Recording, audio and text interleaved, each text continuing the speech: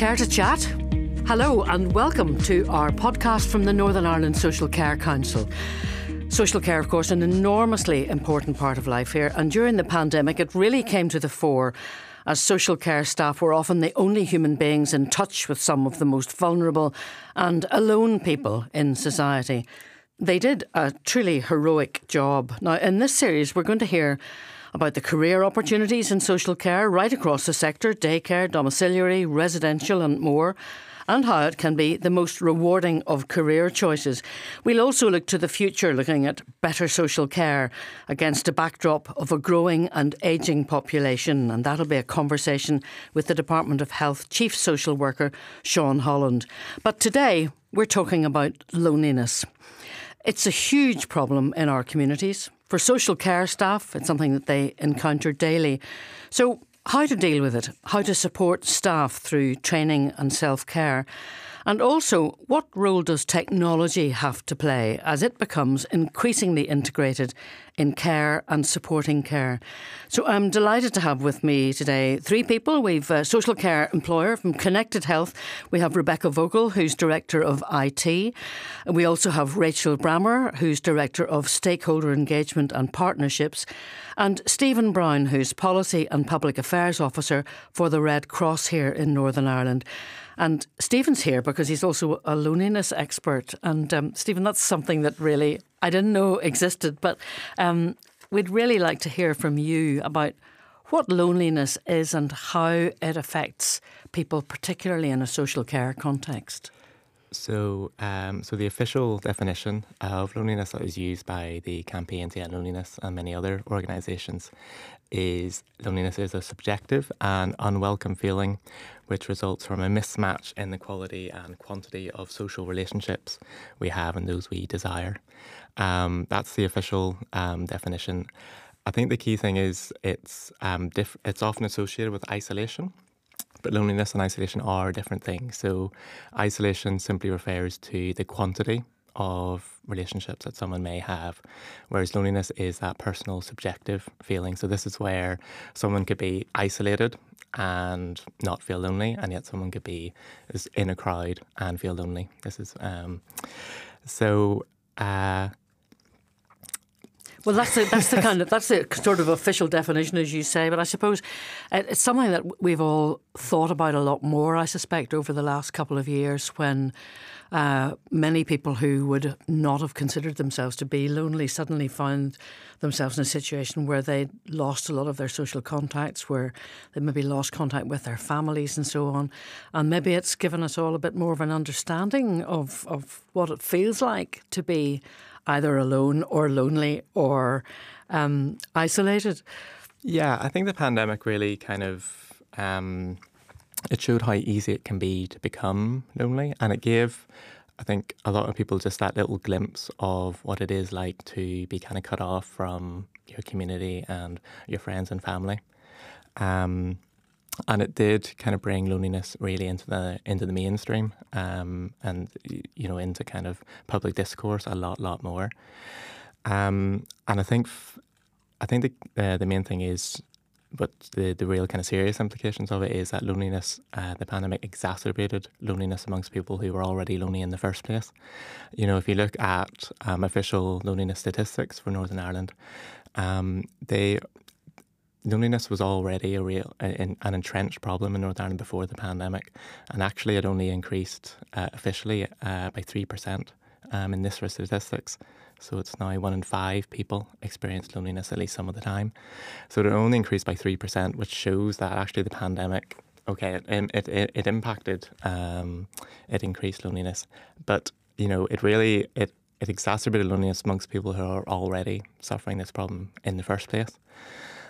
Which kind of shows, that loneliness needs to be addressed really as a long-term basis, even as we come out of the pandemic. I mean, I'm not suggesting that everyone who's lonely is in some kind of social care setting, but for social care workers, particularly perhaps domiciliary visitors or people who were working with clients in residential care who weren't able to see their family and friends and so on. It placed a great burden, of great onus, maybe is a better word, on them. They were sometimes the only person that person saw in a day. And that's quite a pressure from a working point of view, isn't it? Yeah, and I think it kind of it emphasises how important those connections are. We work with many amazing volunteering community groups who were doing just incredible, innovative things during the pandemic. So you had the kind of virtual dancing classes, you had the kind of virtual stitching, arts and crafts, everything like that. It showed just how important those kind of connections are in terms of keeping, you always have to remember, if you're maybe seeing someone for half an hour or an hour, that could be maybe the only time that someone is seeing someone from outside their household. So that connection is absolutely vital, given the impact of loneliness. And as I say, I'm in quite a fortunate position in that we do work with many incredible groups, and I am constantly blown away by just the amount of activities and the way that people are kind of helping each other connect with and overcome loneliness. As I say, I'm constantly amazed, and it's just one of the biggest kind of pleasures to kind of see that kind of stuff happening all across Northern Ireland. You used the word virtual there, and we've all become familiar with that really over the last couple of years. And Rebecca and Rachel, that's manna from heaven as far as you're concerned, I suppose. We've got used to doing the Zoom calls, baking muffins, doing dancing, all of that kind of stuff. Tell us a bit about connected health, Rebecca, and the ways in which you can now use technology and integrate it into the care that the people that you're working alongside are receiving. Sure. So Connected Health, the company, was established in 2012, and I suppose over the last 10 years what we've tried to do is change how home care actually looks, and that's by using innovative solutions through technology and different softwares to really address the problems that are out there in real life communities, such as Stephen's said, in terms of loneliness, social isolation. So what we've tried to do is work on a journey towards delivering Home Care 2.0, as we like to call it, and that's combining virtual and technology solutions with these physical care visits that are very standardised as the industry stands today.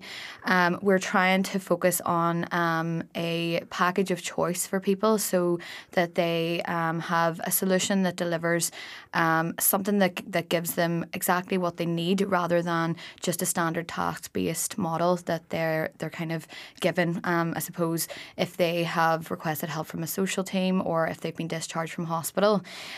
So we've been working on a bespoke package called Connected Health 2.0, and that's a premium offering that combines physical care with technology solutions so that they have choice in what their care looks like.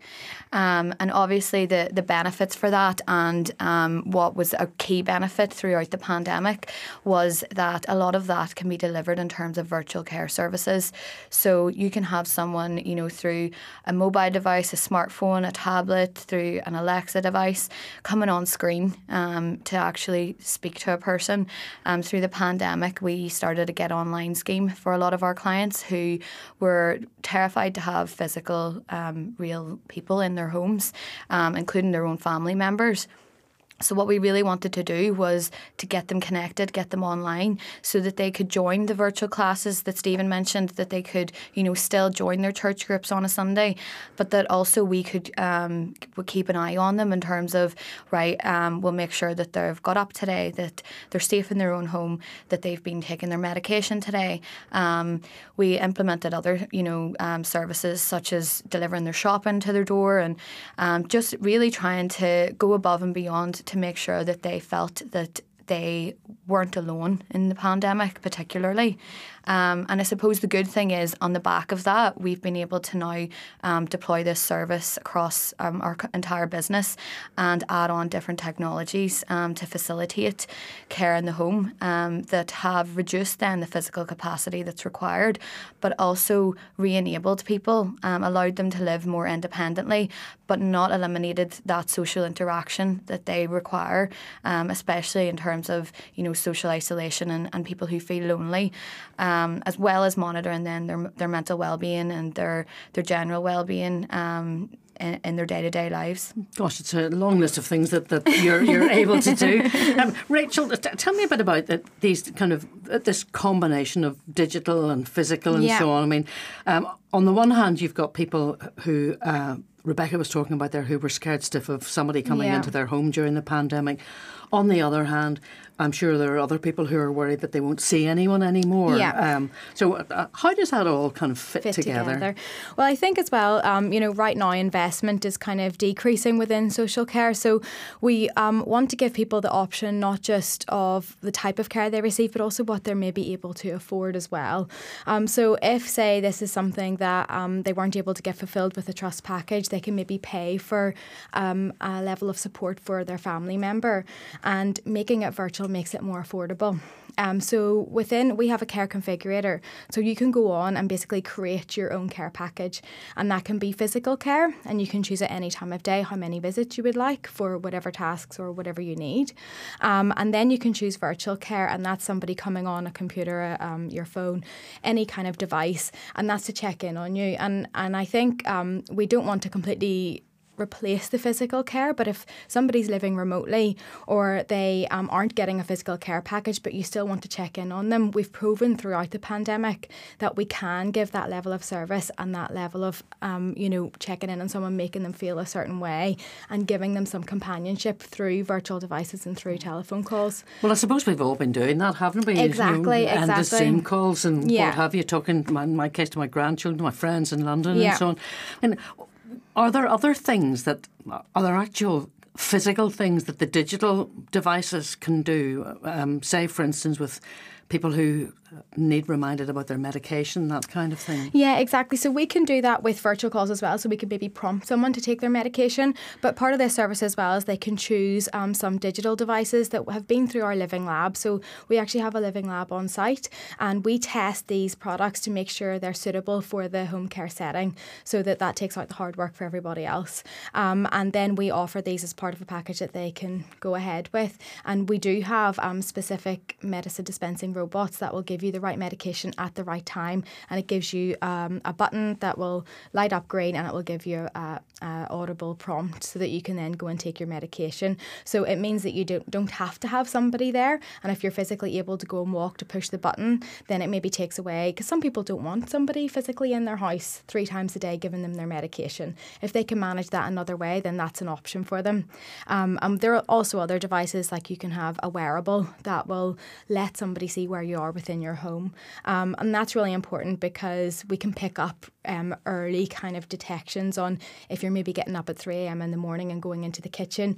We can see if there's maybe early onset Alzheimer's, or maybe it's something as simple as a UTI starting to come on and we need to get you medication. It's trying to get that, as Rebecca said, re-enablement piece, and trying to get early intervention to make those changes before they become a problem and they maybe end up with a hospital admission. So there's some really useful technology out there, and we're trying to make it available for people in their homes. It's actually fascinating, isn't it? And I suppose it frees up, Stephen, the human element to do other things, maybe to have a bit of fun with people, that kind of thing. Mm-hmm. Yeah, definitely. I mean, one of the issues of loneliness is that if someone is finding themselves we talk about the kind of spiral of loneliness, in that if someone begins to kind of fall into loneliness, then they can easily start to kind of exacerbate and get worse. The kind of physical health, the mental health can go. And then things like looking after your well-being, even like hygiene, things like that. Yeah. So if you have that kind of support, any kind of digital support whatsoever, then you can begin to, even as you say, begin kind of looking after yourself a bit more, and begin to kind of increase that confidence, and begin to be able to then kind of boost your self-esteem, and be able to perhaps then kind of take those big first steps in terms of going out and kind of seeing other people. I suppose one of the things about the care sector and about social care workers, particularly maybe in a domiciliary setting, but in a residential home as well, because it's perfectly possible to be lonely in the middle of a lot of people that maybe you don't want to be with, for the sake of argument. But that business of getting to know the person allows you to spot changes, doesn't it? Changes in behaviour, change in mood,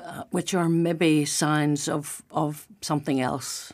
Absolutely. So the Red Cross provide community connector services. We have 2 services in Northern Ireland, one in Belfast, one in Fermanagh and West Tyrone.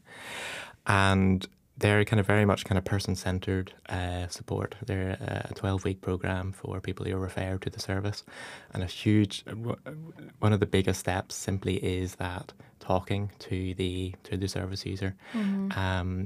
During that 12-week programme, there'll be once-a-week visits for between 1 and 2 hours. They often run over because one of the biggest, most important things is talking, getting to absolutely know the person. Beyond simple kind of diagnostics or anything else, simply getting to know the entire person's story, maybe what are the issues that they were facing, and listening, properly listening. One of the biggest issues, the people referred to the service are the people who would be perhaps the most kind of chronic loneliness. They're the people who have been they're maybe described as difficult cases. And one of the things I often say to our staff and volunteers is that they simply just were not listened to in terms of those exact issues that have to be addressed. So, it may sound simple, but that talking and listening is some of the most important steps that any staff or volunteers can take. Absolutely. It's very interesting, and I think a great example of one of the services that we piloted actually in collaboration with the South Eastern Trust, it actually ran through the pandemic.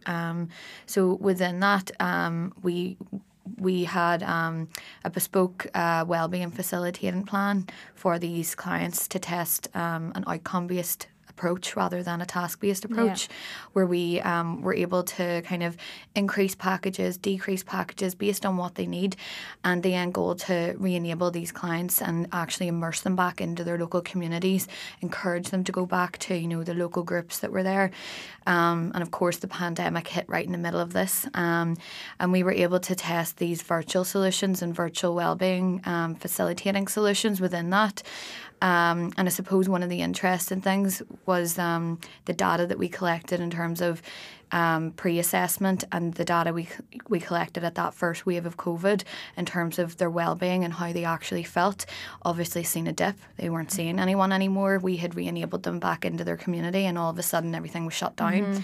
So it was a real opportunity for us to introduce them to technology, to say this is the way that you can integrate and that you can still keep in contact with your family, your friends, all of these communities. And it ended up, when we did our post first wave assessment with them, they had an average increase in their wellbeing of 53%, which we were delighted with in terms of really proving the concept that by integrating different solutions and being innovative when these things happen. I mean, no one could have predicted a pandemic. But it really kind of spiked the interest in technology and gave us an opportunity to introduce it to services then across the board. But having that data in terms of proving the concept in terms of adoption into policy is really what we're passionate about, to change how home care will look across Northern Ireland and of course the rest of the UK as well. Your organisation has quite a big staff. You have 1,400 people, I think. We do, yes. The vast majority of whom actually work in the social care area. How have you gone about looking after their mental well-being, helping them to look after themselves and enable them to deal with the people that they're working with every day. Sure. So Connected Health I've always had since the first day a 3T approach for talent, training and technology. The talents are number one thing in terms of we recruit talented people. They don't necessarily have to come from the healthcare world, but we identify and see talent in everyone.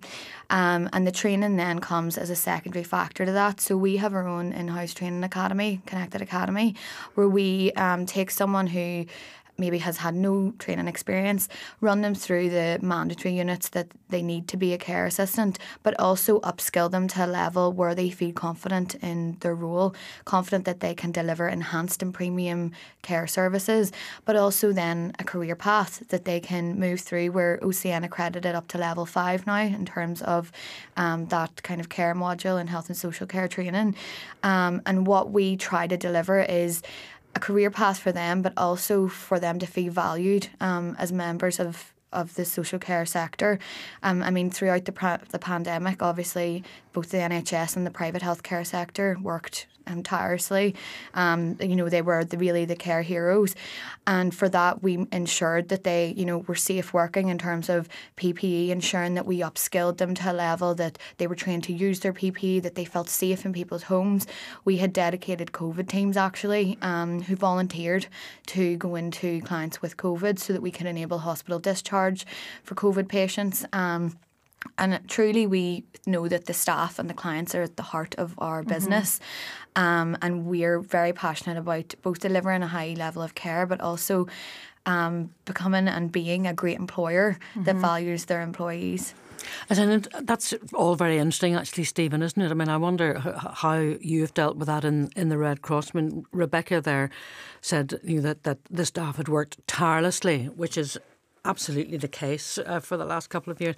But the pandemic may have abated, but there are new challenges as well, and there is a pressure on staff all the time, and their needs are important too, aren't they? Yeah, absolutely. A huge part of it was ensuring that staff felt connected and supported during the pandemic. Obviously, we all had to adjust to working from home, which suddenly, if you're in an office environment, to then being shut up in your house is a huge change. So, like many other organisations, you had to adapt to the Zoom meetings and the ensuring that there was all around person support, which we did really well.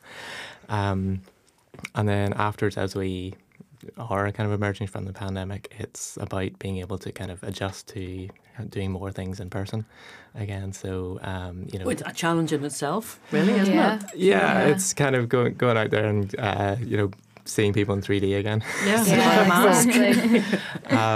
But we have adjusted really well. Our community connector services has we went from those kind of virtual activities into in-person activities. So we have walking groups, we have cinema groups now that we support people to go to. Very good. We're talking about all of this, interestingly, I'm sure by some great dint of fantastic planning in Loneliness Week. Yes. So what are you looking at in that week, and what kind of outcomes would you like to have from the fact that people are talking about loneliness? So the main thing is those long-term policy solutions that I spoke about. So the main call is we are the only part of the UK which does not have a loneliness strategy in place. All the rest of the UK introduced loneliness strategies in the last 5 years. And so we're the Secretariat for the Action Group on Loneliness Policy, which is 10 organisations which are all campaigning on loneliness policy here. And then the All-Party Group on Loneliness, which is at the Stormont Assembly. And essentially that is leading the campaign for the development and implementation for a standalone NI loneliness strategy, which would put in place a comprehensive cross-sector framework to address loneliness amongst people of all ages and backgrounds. And put in that long-term strategy that's really needed, because there's constantly amazing projects and innovations going on, but you need that kind of joined up, cohesive framework to ensure that all communities and all people can benefit from loneliness support. And from what each other is doing as well, which is always very helpful, isn't it? I mean, I don't know, the degree to which you think maybe you've benefited from hearing Rebecca and Rachel today? Because I think what they're doing is astonishing. I may be annoying them quite a lot. But I think even with what you say as well, I think even having loneliness outcomes would be very useful for us with the integration of new services and things like that. And at the end of the day, what we want to do as a company is we want to keep people safe in their home. For longer, decrease hospital admissions, keep people safe, and any way in which we can do that with this kind of integrated care approach. And I think we need policy change within that as well to allow us to be able to integrate that, to look after the person as best we can. Absolutely. How do you see things developing from the digital and integrated point of view over the next 5 Was 10 years too far ahead? No, I mean, I think digital transformation is a big buzzword. They're employing those within every sector. They've got NHS Digital now. It's certainly something that will be rolling out. One of the biggest things and the big push at the minute is getting integrated software so that all the health systems can work together. And that's going to be revolutionary so that we can all then pull information, get a really good database, and then are able to work off that database. And even for us, what that means is when you go in and see the doctor, they know what you were in hospital with, and everyone has all the right information. So that's probably point number one. And then I think point number two will just be utilising the technology that's already there, but integrating it into systems to utilise it in the best way possible. And then I think the third point after that will be using the data to improve care and outcomes for people. So I think it's a long way to go, but we're starting. It's fascinating. The whole thing's been really interesting.